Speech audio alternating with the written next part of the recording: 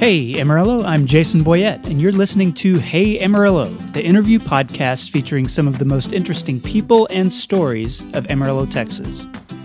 Hey Amarillo is sponsored by the Amarillo Economic Development Corporation. The Amarillo EDC promotes business expansion in the greater Amarillo area to build a stronger economy and increase the wealth of the community. You can learn more about the ways the Amarillo EDC is attracting new business and industry by visiting AmarilloEDC.com or following @AmarilloEDC on social media. Today's guest is David Prescott. David is the president of Talon LPE. Talon is an environmental services firm that's headquartered here in Amarillo.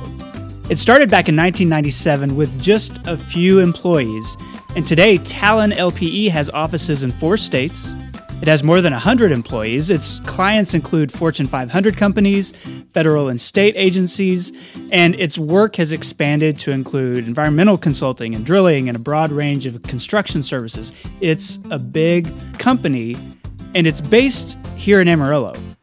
And so I sat down with David, and he tells the story of how Talon began, including the part, and he's super humble about this, but the part where he almost failed out of college. And so he talks about what Talon is, what Talon does, and why, of all places, the company is based here in Amarillo. So here's David Prescott. David Prescott, welcome to the Hey Amarillo podcast. Thanks for being here. Hey, Jason. Thanks for having me. So I want to talk about Talon LPE. I want to talk about the work that you do. But before we get to that point, I like to just sort of establish my guest in the Panhandle. So tell me how you ended up here in Amarillo. Well, I grew up in Oklahoma City. I graduated from high school in 1989, and I went one semester of school to University of Central Oklahoma, which was Central State back in late 89, and I got all Fs and 1D. And my dad and all my dad's family lived out here, my 2 sisters, and he was helping pay for school. And when he saw the grades that came in, there was really one option if he was going to continue to pay for school, and that was to come out to Amarillo and go to work with the family business. They had owned Western Uniform and Towel Service, the largest at that time family-owned industrial laundry in the United States, and they were headquartered here in Amarillo. Okay. So I came out and begged and pleaded to go to school at WT, and luckily they put me on academic probation, and I was able to become a student at West Texas State at the time. What was behind the poor performance in Oklahoma? I mean, were you just not into school, or? Yeah, I was just a typical freshman that had way too much fun and probably drank way too much beer and just carried on like a wild man with no supervision. So it was not a long partying semester. Did you have experience with Amarillo and the Panhandle before you moved here? I would come out and visit my grandparents and my uncles and my dad when they lived out here, and I always loved Amarillo. It was always just a great time to get to come out and see my dad and my uncles and be with my sisters and my stepmom, and it was just a kind of a special place. I liked Amarillo. So you come back here, leave Oklahoma, and you set up here at school, kind of start over, work for the family business. Did you see it being a long-term thing, or was this, I'm going to put in my time and then go figure something else out? That's a great question. I when I got to WT, I thought I was going to be a wildlife science major, and I was going to be a game warden. I always liked the outside, the natural sciences. And at that point, I thought, well, who knows where I'll get a job. And 2 years into the program, at WT, they started an environmental science program. And I realized, just going through and talking to folks, that there was going to be a high demand for environmental science students once they graduated. And I looked at the starting salaries between a game warden at that time and what an environmental science person would make. And I thought, well, heck, that's a pretty easy decision. It's about the same number of classes. So I switched degree programs to environmental science, but always with the intention of going downstate, Austin, San Antonio, and maybe doing graduate work at a downstate school. Never thought that when I moved here in late 1989 that I would still be sitting here, almost 30 years later. So give me an idea then of your career path once you graduated with that environmental science degree. Okay, so in 95, I graduated with a degree in environmental science and biology from WT. At that time, my senior year of school, I was working for a company called Enrico Laboratories, and we were doing analytical work. So I was just an analytical chemist or a glassware technician, which was just a glorified dishwasher of cleaning up glassware in a lab. One of the clients at Enrico was Perry Williams, and he was doing a lot of underground storage tank work and cleaning up old gas stations, and they offered me a job as an environmental scientist. And so I went to work for Perry Williams and worked for him for about a year and a half. And then another firm that was based in Houston opened up an office in Amarillo, and I went to work for that company, and they lasted about 9 months. And so that would have been late 96 through early 97 to about July of 97. And then that firm went bankrupt. We got a notification one day via fax that that they were going bankrupt. And at that point, I was 26 years old, recently married, and you're going, what the heck's going on? How does this happen? And at that point, I was doing a lot of the underground storage tank work for this firm that had moved to Amarillo and had the necessary license and about 9 clients that were allowing me to do work on their old underground storage tanks, their gas tanks. And I decided at that point that if I was going to go broke, I might as well go broke for myself. And that's when I started a company called Llano Permian Environmental, which is the LPE portion of Talon. Went to those clients. Those clients trusted us and started at that point. And that's how Llano Permian Environmental started. September 1 of 97. It was through the demise of that other firm and their bankruptcy that allowed that opportunity to present itself. Now, there's a big difference psychologically between working for a company and then starting out on your own and starting your own endeavor. Tell me about that process. I mean, did you feel like you were taking a pretty big risk, or were you just like, this is my one chance to do something like this? Historically, I mean, in terms of entrepreneurship, I'd always had some type of a small business or some mechanism to make money as I was growing up, even in Oklahoma. And then when I moved here, I had a yard business called Prescott Lawn Care, and we mowed, 80 to 100 yards a week, and just, always stayed busy and liked that freedom. I probably wouldn't be a very good employee. I'd like to be doing things and moving around and just the freedom to choose what I would like to do. Right. So was it scary? It was absolutely terrifying. I mean, you're newly married, you have all these responsibilities. I'm mowing yards in the evenings. We're working in this program where the state is paying us to clean up these old abandoned gas station sites in places like Seymour, Texas. We were down in Childress, all the small communities between here and Wichita Falls. And to start out like that, of course, I would go to every bank and try to get every relationship. And the first question they would say is, show us some history. Mm-hmm. Well, there's not any history when you start out. There is, if you don't give me some money, the history is going to be pretty short. It's going to be a pretty quick, endeavor. So my dad gave me $30,000, and he told us when that's done, you're done. And that $30,000 went pretty quick. When we were starting out, my former boss at the time, he was in Midland when I worked for the company that went bankrupt. And shortly after I had started, he called up and said, "Hey, I've got this number of clients that I'm working for down here in Midland. Do you want to partner up?" And that was the first partner I had. And he actually had some banking relationships with some guys down in Midland, and we got a very small conventional line, and that was the mechanism that allowed us to just fight the battle as we grew and as we started offering more and more things. Well, before we get too far into that, give me, or at least give listeners, an idea of what you were doing. So not everybody's going to know what you mean by environmental services or remediation or working with gas tanks or whatever. So tell me, what's the kind of work that you're performing? What does Talon do? Talon LPE is a regional provider of environmental consulting services for the remediation or the cleanup of soil and groundwater. And that could be from railroad spills, it could be from pipelines, it could be from chemical refineries. It could be from the local convenience store that has gas tanks underneath. It could be from dry cleaners. Anywhere that chemicals that have been refined or processed are stored or transported, will help clean that up. And now jump over to the oil field where they're actually drilling the wells and they're extracting the raw crude oil. We do a tremendous amount of work throughout Oklahoma, Texas, New Mexico, and Colorado for all the major oil and gas producers in terms of saltwater spills, crude oil spills.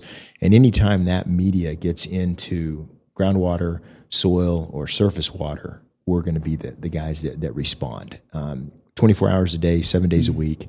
Our teams are out there cleaning up spills, and it's been a very, very active summer. It's been unbelievable, the number of spills, and all of our guys and gals that work for Talon. I mean, they're just killing it right now. And that's one thing that we definitely want to recognize today is just the team members that we have. We would not be who we are or able to provide the level of service to our clients if it wasn't for the folks that we have here. Just an incredible family and team. And tell me about your clients to give listeners a sense of the reason that this cleanup has to happen. A lot of times it's accidental, but there are different regulations you have to meet. There are different steps in the building process. It has to be done before you can go further. I mean, is that what's happening with your work? That is, with the incredible production that we have seen, the increase in production in the Permian Basin in the last 7 to 8 years, and just the amazing ability of all those companies to allow America to have energy independence in an environment that was really against it, a governmental environment, with regulations, and they've just done a phenomenal job in technology and innovation. Now, we do have the environmental regulations that are there in place to protect the soil and the groundwater, which are very important. The pre-1970 CERCLA activities and when those laws came in effect, it is drastically reduced and cleaned up the environment. And all of our clients, they want to do the right thing, and they are doing the right thing. And I don't care how many safety measures or engineering controls you put into place, spills happen. I mean, it's just failure occurs, mechanical failure occurs. And our clients, all the major oil and gas folks, from the Permian Basin through the Anadarko, up into the DJ and Colorado and over into Oklahoma and down into the Eagle Ford and San Antonio. I mean, they do the right thing. They're cleaning up these spills. It costs a lot of money to get material that has been spilled in soil and groundwater out and get regulatory closure when we get the sites closed up enough or cleaned up enough. So when you first were getting started, you partnered with an enterprise in the Midland, Odessa area. You were in Amarillo. Did you ever have a feeling about whether or not you would stay in Amarillo? I mean, did you want that to be your home base, or were you open to moving elsewhere or doing anything like that? The older I get, and let's just put it today, there was never a plan B. Plan A was that this was going to succeed. There were so many people in Amarillo from once we had some history with banking, with accounting, with the legal aspects, lawyers, and just the Amarillo takes care of Amarillo, and it was it just an incredible spot to do business. And as you became more connected, as I became more connected in the community, Amarillo has everything that you need to start your business and see it prosper. We thought, well, maybe we should be in Dallas, maybe we should be in Austin, maybe in Houston. We've had offices in Houston and Austin. And one thing that we found that was very successful early on that really cemented us in Amarillo was not only those relationships, but West Texas really takes care of West Texas. Mm-hmm. And we would talk to folks that might be on that line in Wichita Falls that they could hire a firm in Dallas or down in Austin, or they could hire a firm in Amarillo. And 9 times out of 10, they went with us. And it really worked well in terms of the mentorship, the financial backing. Once we had the history, like I said, A&B has been an incredible partner with Talon for the last 12 years. We've been with A&B, and they ride it out in the good years and the bad years with us. And like I said, with our legal team, and it's just a great team. I know you've got a history of performance. You've got a solid customer base. But again, you're not the only environmental services company in Texas or that's accessible to any of these clients. And so when you do have a business that's in Midland or even up into Colorado, why are they coming to an Amarillo business to get these services instead of looking for somebody in Denver or somebody in San Antonio or something like that? So one of the great things about Talon is innovativeness, our innovation. I don't know if you remember the show MacGyver, but the original MacGyver. That's right. The good MacGyver. The good MacGyver, right? When he could dismantle a nuclear weapon or whatever with some gum and a coat hanger. It was great. We try to hire those kind of guys. guys and those kind of guys and gals. And the innovativeness, the ability to think on their feet. Talon, we not only do we do the consulting and the brain power of the cleanup, but we also have the yellow equipment, the backhoes, the track hose, the dump trucks, all of those things. We have the drilling rigs. And why would drilling rigs be important in environmental work? Well, you have to install the monitor well so we can sample the soil, and install a monitor well so we can sample the groundwater, right, and then ultimately decide how we're going to remediate that groundwater. We have all the pieces that would allow us to do 95% of the work in-house. Most consulting firms just have the geologist and the chemist and those folks on staff. Well, we not only have those folks, but we have all the pieces of equipment in the field that allow us to remediate the soil and the groundwater. So if you're calling Talon and you have a high profile incident where you have a lot of crude oil, or there's a train derailment or something like that, that those services, not only are you going to have the staff that's capable that think on their feet and get that project taken care of, that the equipment is going to be there and we can reroute it and do as we need to with it. And so that really makes a difference to our clients. It's more of a turnkey approach where absolutely everything happens here. Yeah. You've been part of this business community now, for 20 years. Yeah. Tell me what it's been like to start a business and then to grow to the point that Talon is right now within this Amarillo community. I mean, what has this environment meant for the growth of your business?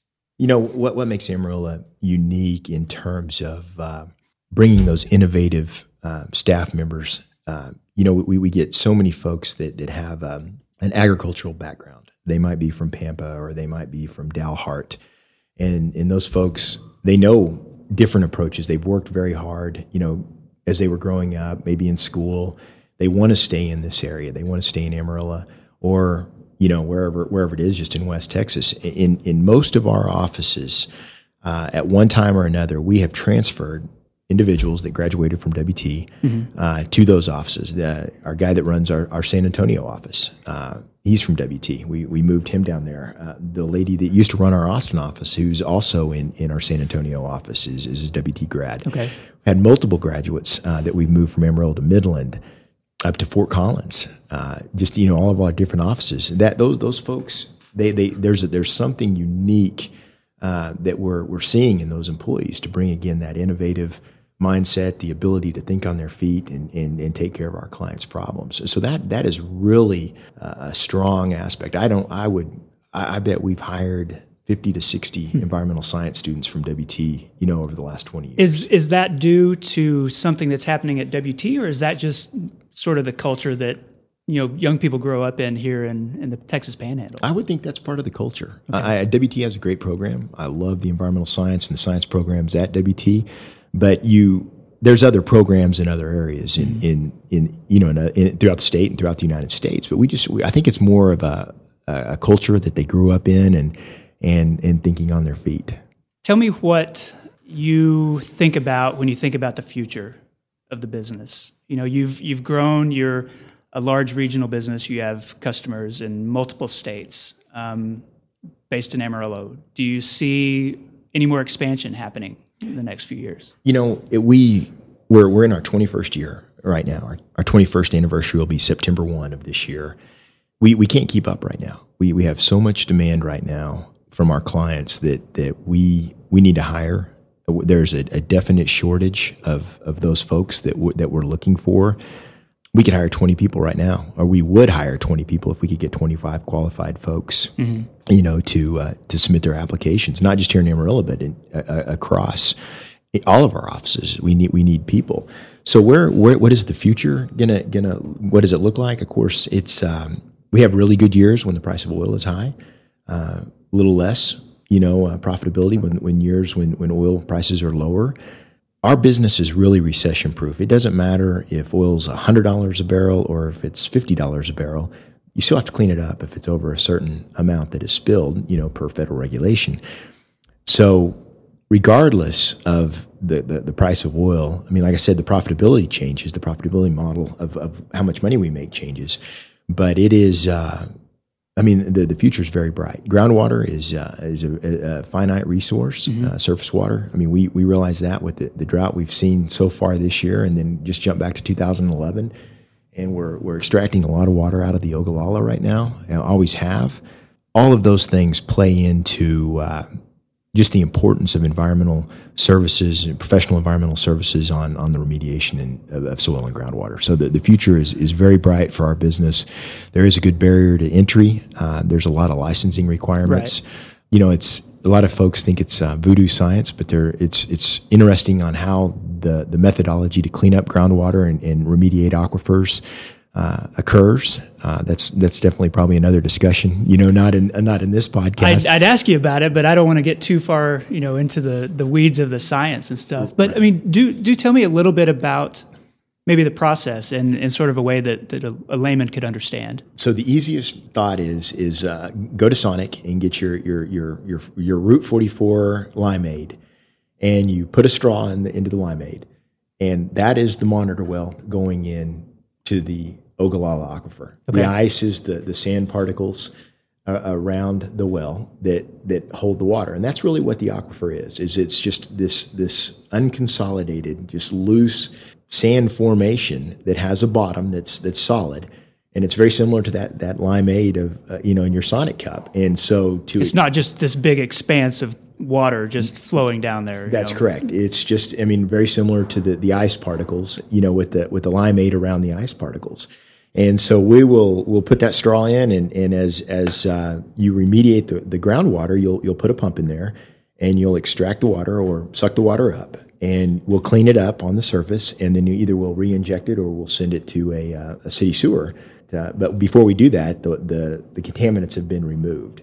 And so if you have a large release or spill that encounters the Ogallala, you might put as many as 60 or 70 wells in to figure out how big of a problem it is, and then you'll put more wells where the free gasoline or whatever the free product is that's floating on the water, because oil is lighter and it's gonna float.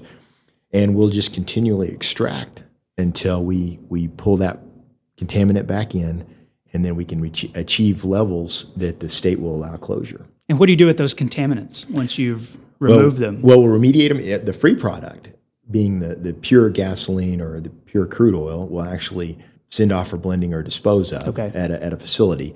And all the contaminants are either disposed of or remediated on site. And so either we'll, for the layman's terms, we'll run it through a thermal oxidizer and we'll burn it off. Okay. So there's no particulate matter going out into the atmosphere, or we'll collect it and then send it for disposal. I want to ask you this, because I know this is something that probably impacts a lot of industries, with the Panhandle being so dependent on oil and gas. And, you talked about energy independence, which is one reason that there are a lot of different approaches to try to find some more renewable forms of energy, whether it's wind, whether it's solar. As maybe our nation, or as the industry moves more toward those renewable forms and tries to get away from oil and gas, do you see Talon having to adjust down the road as that ratio changes? Is that something that you think about? We've looked at solar. We've looked at wind. There was a report just this week, I believe it was in the Wall Street Journal, that the Permian Basin is going to double their output, by 2023. Everyone is still driving the same cars. Right. We're still filling up. We like it when gas is $2.25. Our model will stay with the hydrocarbon industry for some time. If we see the need to shift that, we're always going to be looking at that. But at this point, I think our model is going to stay where it's at right now. The things that drive West Texas and in the areas, our service areas, and down in South Central Texas, those things are not changing. The population of Texas is exploding. You see some of the numbers that, in the next 40 years, the I-35 corridor will be continuous from San Antonio to Oklahoma City. It's going to double. When you start thinking about those ramifications for the state and natural resource usage and hydrocarbons, I don't think our services are going to be needed in what we know how to do really well. I want you to think back to when you were in college and almost failing out in Oklahoma, made your way to Amarillo, and then now, more than 2 decades later, you're running this big business, that's finding success. Are you surprised at where you've ended up? Does this feel like this was sort of a natural progression from who you were as a kid, or? back when I started Talon LPE, my goal was to find an old gas station somewhere, a nostalgic vintage old gas station that had some problems, environmental problems. Hopefully buy that very inexpensively, convert the bays into some cubes, and have about 6 folks that did environmental consulting and make payroll every 2 weeks whenever it was needed. That was kind of the goal. Just a small little enterprise. Yeah, just see how it went. So when you said earlier in this question, do I me running this business? Well, first of all, I've just got an incredible team that runs Talon. You know, the folks that are running our Midland office or our San Antonio office or up in Fort Collins. I don't know what they're doing today, but I know they're doing it well. We have an idea what they're doing, but their interaction day to day with their clients or the specifics of their projects, it's the team that you surround yourself with. I mean, I try to surround myself with the smartest and the brightest folks, and then get out of their way.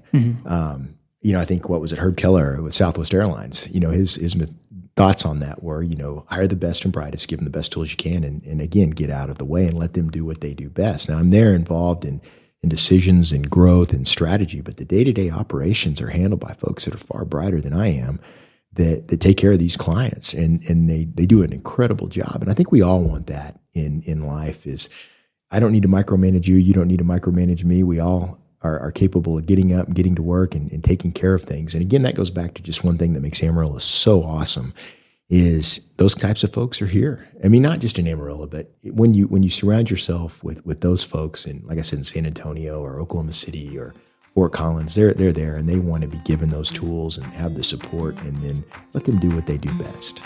So I think that's the secret sauce.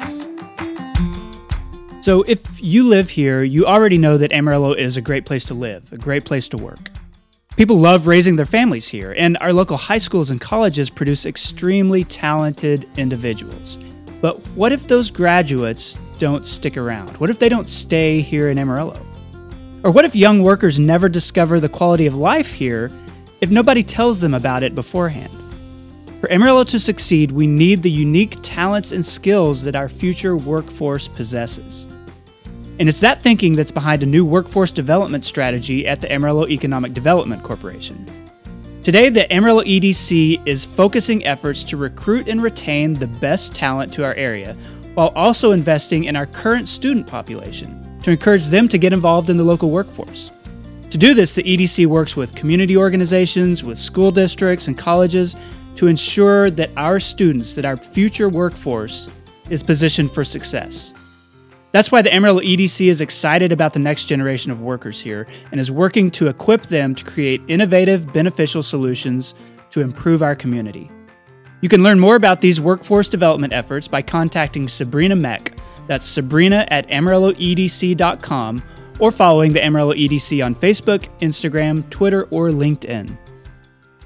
Okay, I'm back with David Prescott of Talon LPE. David, this is the part of the show I call 8 Straight. I'm going to ask you 8 straight questions, and your job as my guest is to answer those in whatever amount of detail you want to.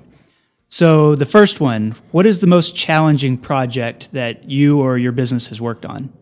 Well, for me personally, in 2011, the TCEQ, which is the Texas Commission on Environmental Quality, was sunsetting the main program that cleaned up underground storage tanks, remediated underground storage tanks. And some of the provisions in that sunset were going to cost a tremendous amount of money to the state and cost additional resources to continue to clean up sites that were very close to either being closed or remediated. And we went in and created a lobbying group and actually helped change the course in the path of the closure of those sites. And it was very successful. And that was, I thought at one time, with the cost of all the lobbyists and to get that done, that it might have been one of the biggest business mistakes that I'd ever made. But in the end, it worked out very well for us and saved the state a lot of money. Was it like oil and gas storage? No, again, it would be the underground storage tanks at the convenience stores. Oh, okay. Yeah, okay. The convenience stores. How do you describe Amarillo to people outside the area? I mean, obviously you're working with not just Talon locations that are in different places, but customers, in a large radius. So when they want to know what Amarillo's like, what do you tell them? One of the great things about Amarillo, again, is the people that are here I talk to the folks that our clients and associates in Houston, and when I hear they have an hour and 15-minute commute one way to go 30 miles, I'm like, oh my gosh, we can almost be in Lubbock and just a little longer than that. Right. And if it's a 15-minute traffic jam, now that's a little different right now with all the road construction we have. But now it's like 18 minutes yeah, instead 18, of 15 minutes. Yeah, I mean, and I laugh. We live over on the northwest side of town, and gosh, we really don't want to go past I-40 to go get something to eat. It's just the commute, and the weather is 90% of the time is awesome. But again, the folks are great. What does this area have too much of? Wind. There is too much wind. My niece and my sister-in-law, they live up in Chicago, and my niece came here to go to WT, and she stayed with us for a while. And being from Chicago, when my niece says the wind here is ridiculous, and it's a bully. It's just always pushing on you. And I never thought of the wind as being a bully, but I really thought that was unique that my niece from Chicago would classify the wind in Amarillo. I mean, I guess Chicago being the windy city. The windy city. Yeah. So anyways, I thought that was, too much wind. We have too much wind. But I guess sometimes being bullied can toughen you up a little bit. And so maybe that's something that has helped make the Panhandle people resilient and I would agree with able that. to face challenges. Yeah. What does this area not have enough of? I think that if I was king for a day, I would put in more running trails, outdoor activity areas. I mean, I'm thankful for the city parks or school parks that we have, but just an area that in downtown, I wish, around the MPEV or the ballpark, we would have some running trails or some more cycling areas that were a little safer. It seems that when community development starts, that's not really always taken into account. And I know it wasn't historically, but I wish we had some more outdoor exercise areas or areas that you could do that type of thing, like a town lake in Austin or something like that. Obviously, we don't have the lake and the cool river like that, but right. But a lot of those things are the product of decisions that were made 15 or 20 years ago, right. And for whatever reason, Amarillo was not in a place to be making those decisions that long ago, and so today we're feeling left out. Do you think part of that is due to that type of leadership, or is there like a cultural element? Everybody's always in their cars going places, so they don't think about riding their bikes. I think that's it. I think that we do have incredible weather here, but it is challenging sometimes, and I think people we drive everywhere we go, and I think there's more people being outside. And maybe it's just because I'm at that station in my life where I like to run and do things outside. But you don't see as much as you do in other cities, and I think that's probably a cultural issue from Amarillo, Lubbock down to Midland. Mm-hmm. We stay busy, we work a lot, and I don't know why we don't exercise more. What's your all-time favorite local restaurant?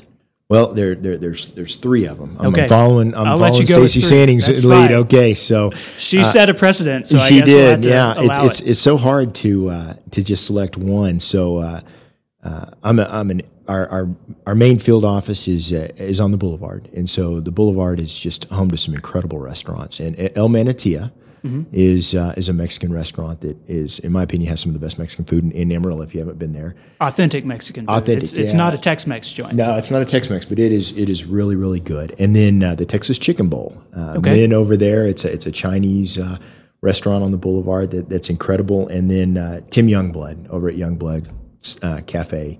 They just have a great meal there. All right. When was the last time you wore cowboy boots? So I wore cowboy boots about 3 weeks ago. A company called Sandex, which is owned by a local family here in Amarillo, Jerry Don Thompson. They celebrated their 200th unit. They build equipment that helps in the fracking process and keeps the environment clean. Built their 200th unit, and they had a big barbecue and a dance in Granbury, and so I had to actually dust my cowboy boots off and find them and put them on. But before that, it had been years since I'd put cowboy boots on. And then you left the area to go to Granbury to put them on. Yes, that's correct. Yeah. All right. You mentioned the weather and how much you like it. So tell me, what's your favorite kind of Amarillo weather? Late fall days when the leaves are still on the trees, And, those first cold fronts are coming through. And then right now, the summer nights after the sun kind of sets, and it's just, that you don't get that anywhere else. You go downstate and you can't be outside at 10 o'clock without dying. And we can all sit outside at 9:30 here. And it's some evenings you might even have to have a light jacket. And I think that's just a real special thing about this. That's an underrated part of the area. Other places, there are a lot of places that get up into the 90s on a regular basis during the summer, but not as many that will drop back down into the 60s or low 70s in the nights. And that's something that we're never stifled, at 10 or 10:30 at night with 85 degrees and high humidity. That's right. It's I guess one of those little secrets that we can keep on to. When was the last time you went to the Big Texan? Unfortunately, when I was thinking about this, it's been several years. I've always enjoyed the Big Texan. The food is great. I love the atmosphere, and they do such a good job. There's so many tourists there that sometimes it's hard to get in there when it's almost always busy. Yeah, there's always a waiting line or a list to get in, and so I don't get out there near as often as I should. But they just have a great product and it's super successful. Have you ever had people in your company or clients come to Amarillo and want to know about the Big Texan or want to go out there? We have, and we'll make sure if we bring folks in, especially from the East Coast they need to see that, and they need to see the Cadillac Ranch. Yeah. And we take them out there, and it's just amazing how many folks are out there that stop every day that are at those locations. Okay, well, that concludes the 8 straight questions. David, I like to end by asking my guests to endorse something. So what is something related to this area that you would want listeners to know about or to experience? Well, I thought about this, and there's so many great organizations and things in Amarillo, but what I wanted to speak on was the Boy Scouts, the Golden Spread Council of Boy Scouts.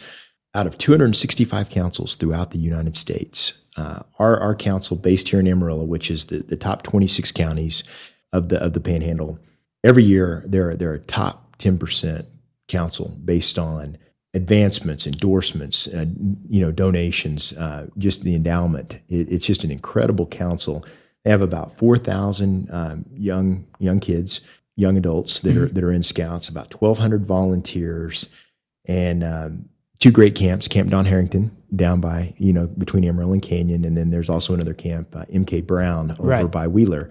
And they have about 16,000 people, unique visitors to Camp Don Harrington every year, and about 4,000 to MK Brown. But they just do a huge number. They really do some incredible things. And there's been a lot of discussion that girls are coming into Boy Scouts, which I think is a great opportunity for providing world-class activities and world-class camps to everyone. And I support that fully. The Cub Scouts are going to accept girls in September.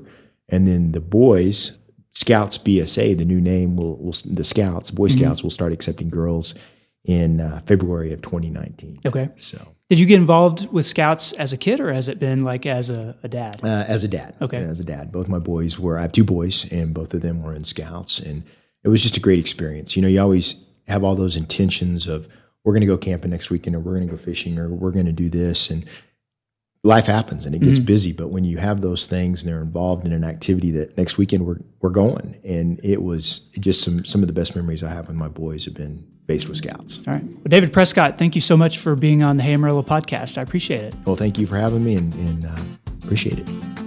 And that concludes the episode. I want to say thanks to the Amarillo EDC for sponsoring another episode of Hey Amarillo Podcast, and especially to David Prescott for hosting our interview at the Talon LPE corporate offices near downtown Amarillo.